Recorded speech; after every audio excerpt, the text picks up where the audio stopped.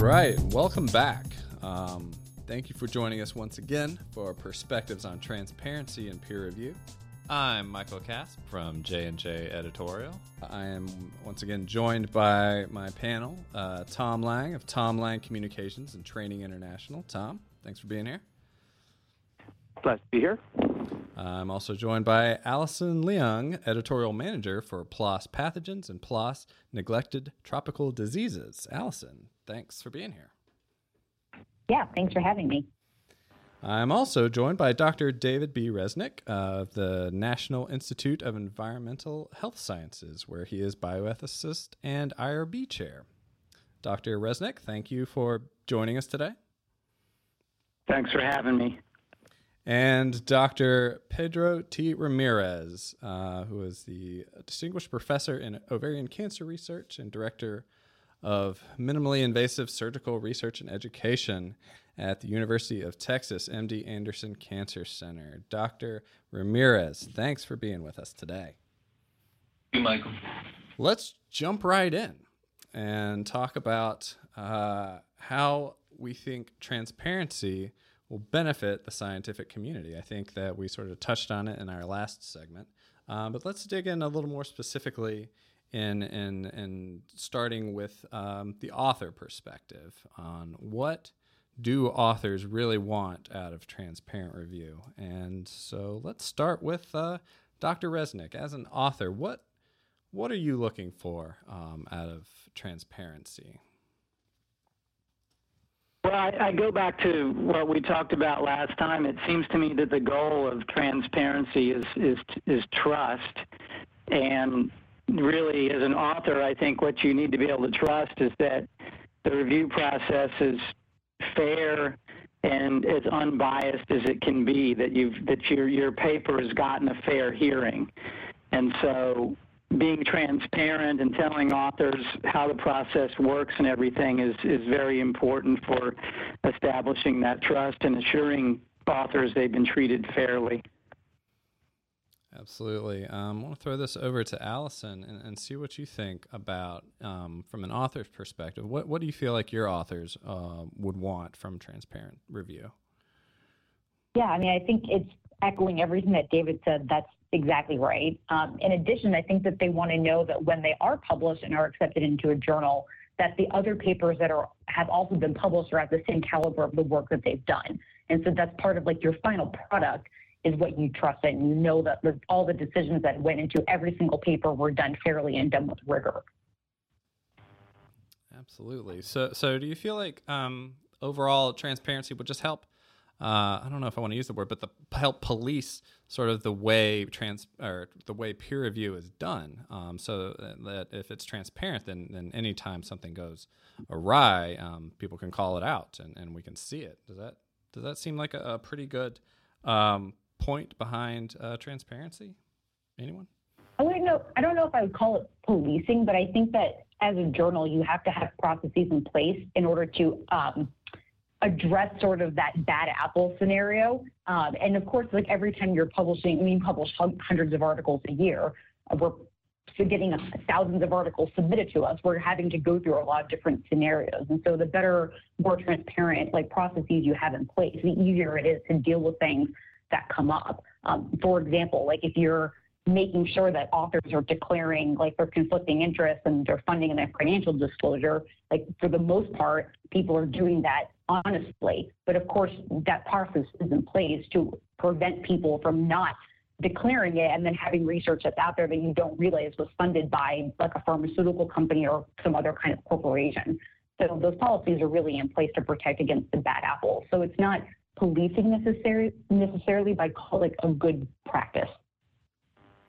Yeah, I would agree. I think there's two aspects here related to that. One is you want to promote a bias-free process, but the other is if there is bias, is to make it visible. And I'm reminded of the a legal process or a courtroom where you've got two intentionally biased sides, prosecuting and defense. And a third party makes the decision, but you don't want that trial to happen in secret. You want those specific points of view, however biased they are, specifically biased, to be brought out to the fullest extent possible. That's the adversarial nature of justice. But transparency is still important even in that adversarial process, as it should be in science, which we expect everybody to sort of manage their own biases, however well they do that. I think that's a great point about bias, because as much as we'd like to make this a completely objective process, I mean, we're still human beings and we're all going to have biases in one way or another. But really being transparent about those, I think, is the best way forward. Dr. Resnick, what would you say about that as far as having people having biases and bringing those into their decision-making process? Well, I think part of the problem is that the biases that people have, they're not aware of. They're these subconscious biases. They may not. They may be theoretically. They may have theoretical or other kinds of professional reasons why they don't like a certain type of paper, a certain kind of research, and it may show up in their comments. They may not be aware of it. I think it's up to editors to try to figure out what kind of biases the reviewers have or may have, and to try to bring that out. That's why I think the selection of reviewers by the editor is a really important part of managing bias, because sometimes if you're an editor and you don't really like a paper, a reviewer that's going to give it a negative review, you just assign it to that reviewer and you get a negative review back. And so that's the kind of thing that can happen. And I think it's really hard to make all those sorts of biases transparent because we may not even be aware of them. I think that's a really interesting point. So I want to throw this over to Dr. Ramirez and kind of get your perspective on how you try to manage bias as an editor for your journals.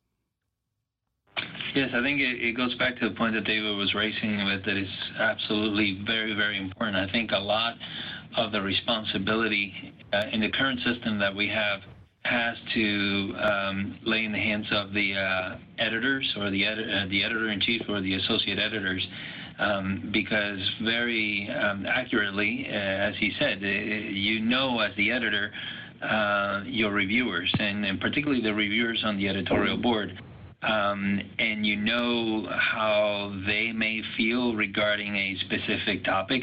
And I think that it really would not serve the authors well if you have a paper that is perhaps on, let's say, an example on robotic surgery, and you send it to 3 reviewers that are absolutely completely against robotic surgery and they love laparoscopic surgery. By definition, you already predetermined the destiny of that manuscript even before it got to the reviewer. So I think a lot of that information and a lot of that bias can be impacted upon by the decisions that the editor makes in sending those papers out to the editorial board or the reviewers. So I think that's very important. And I think going back to the point of the element of transparency, yes, I agree that as authors we want the most fair assessment of the manuscript, and we often get frustrated when we see that hasn't happened reflected in the comments of the reviewers. But other than, again, explaining the process of how we are going to handle the manuscript, how do you really define transparency to the author? That's a great question, and kind of brings me to one of the points I wanted to hit, which is, do you feel like transparency will address editorial bias, or do you feel like editorial bias is sort of baked in as far as editors making decisions, like you mentioned about who they send a review to, and sort of prejudging or predefining where the fate of this paper? Like, will transparency actually change the fate of that paper, or does that just ultimately just lie in the hands of the editor? I think it goes back to the question of how do you define transparency. If you're telling me you're going to identify the reviewers, that's very different than just telling me the process and the principles that you're going to abide by as a journal.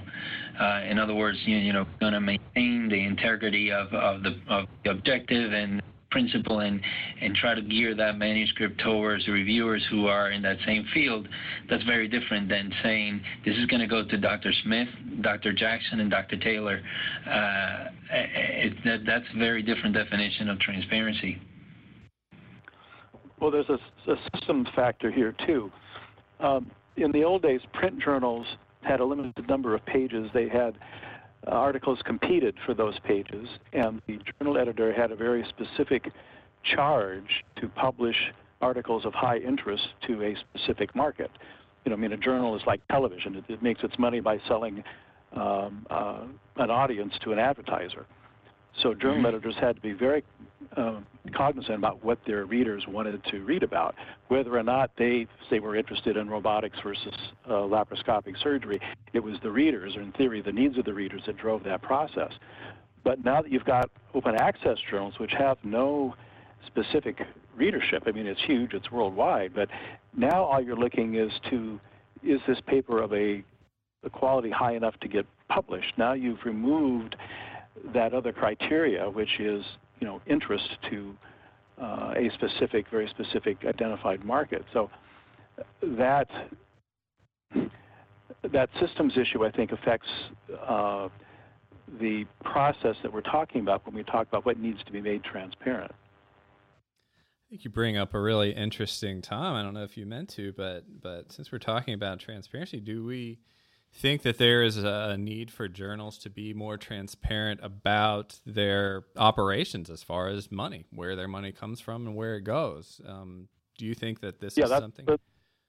That's all in the statement for transparency of journals that you can find on the WWAMI website, which is co-authored by a lot of other important associations, I might add. So yes, that's very much a factor.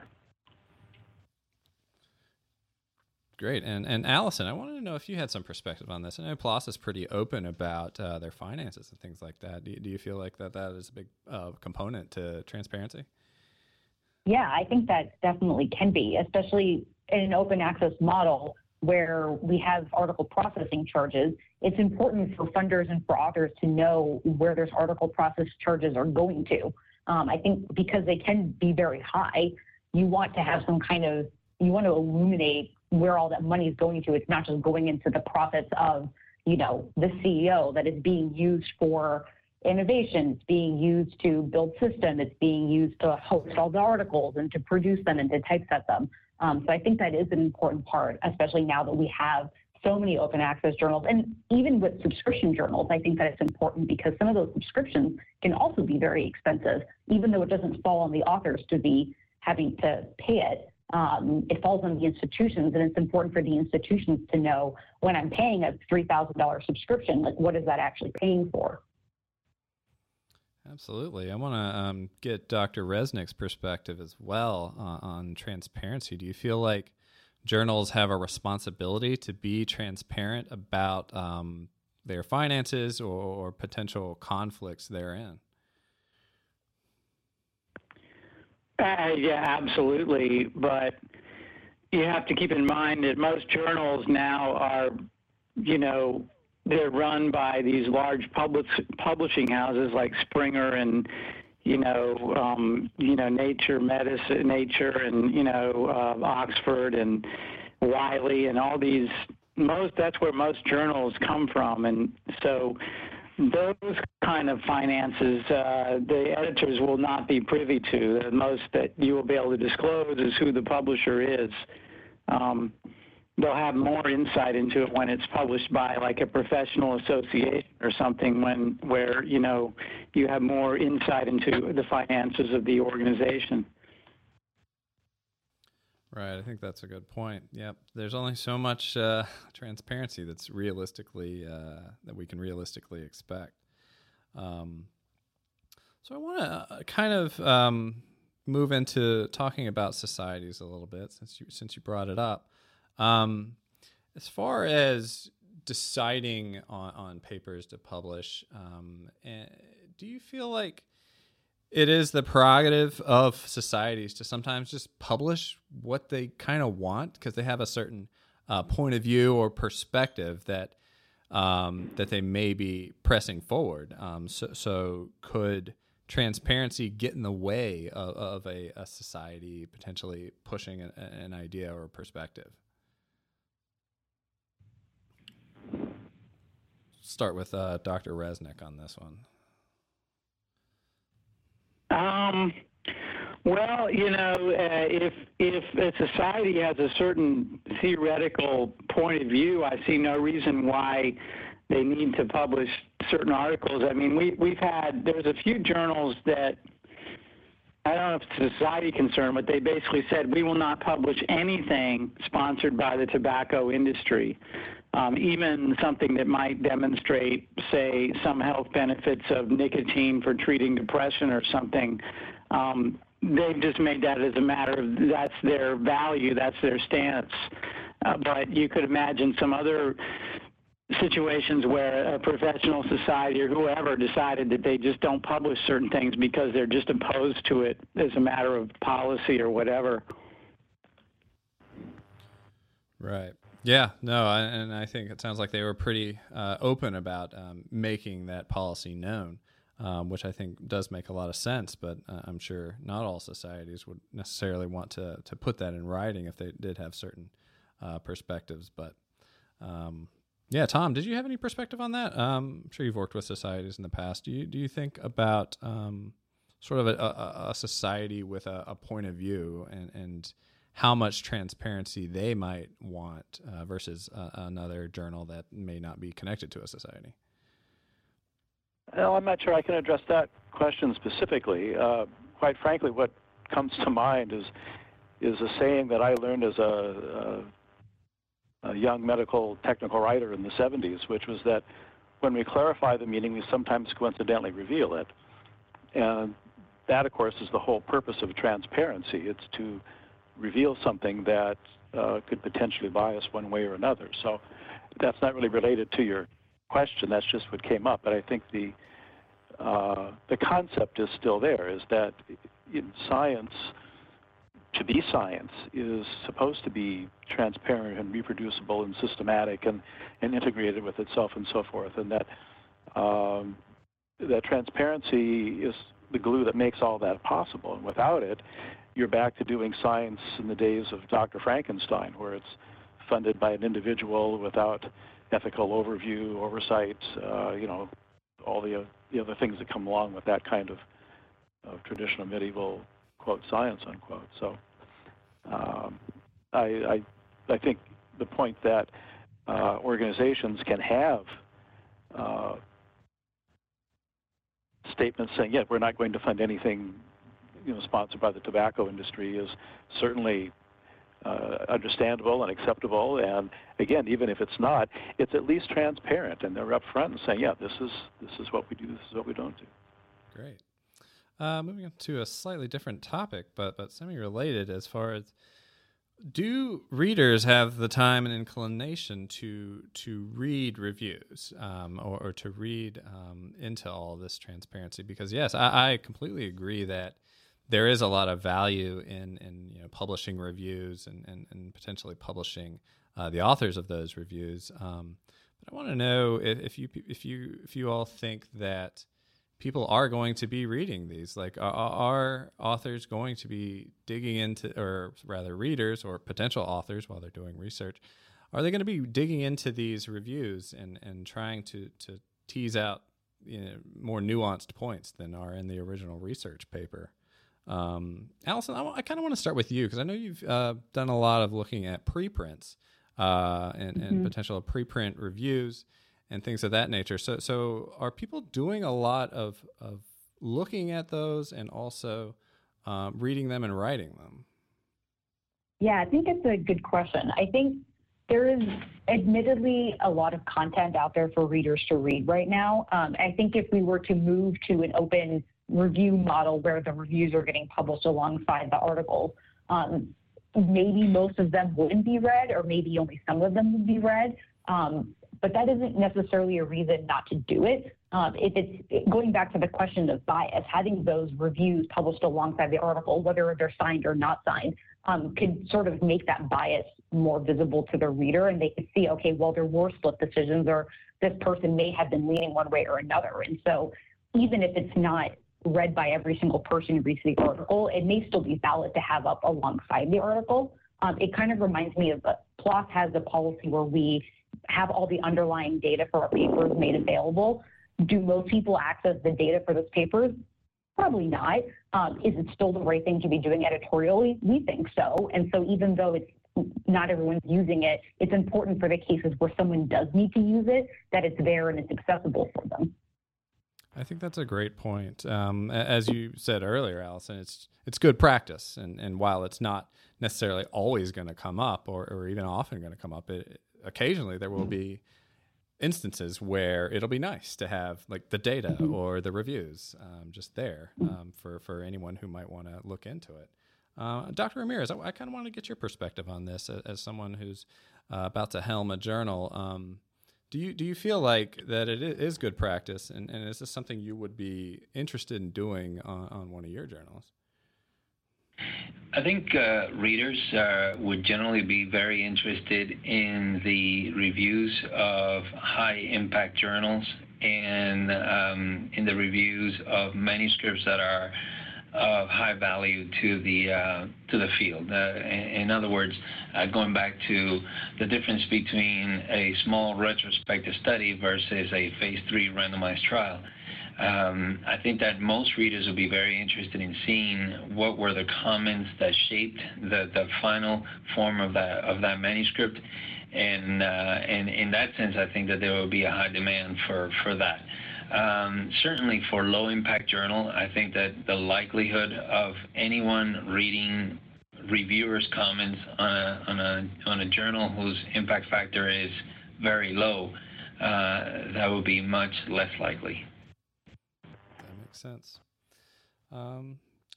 And I think that's about all the time we have for today's installment. So I want to thank my panelists once again.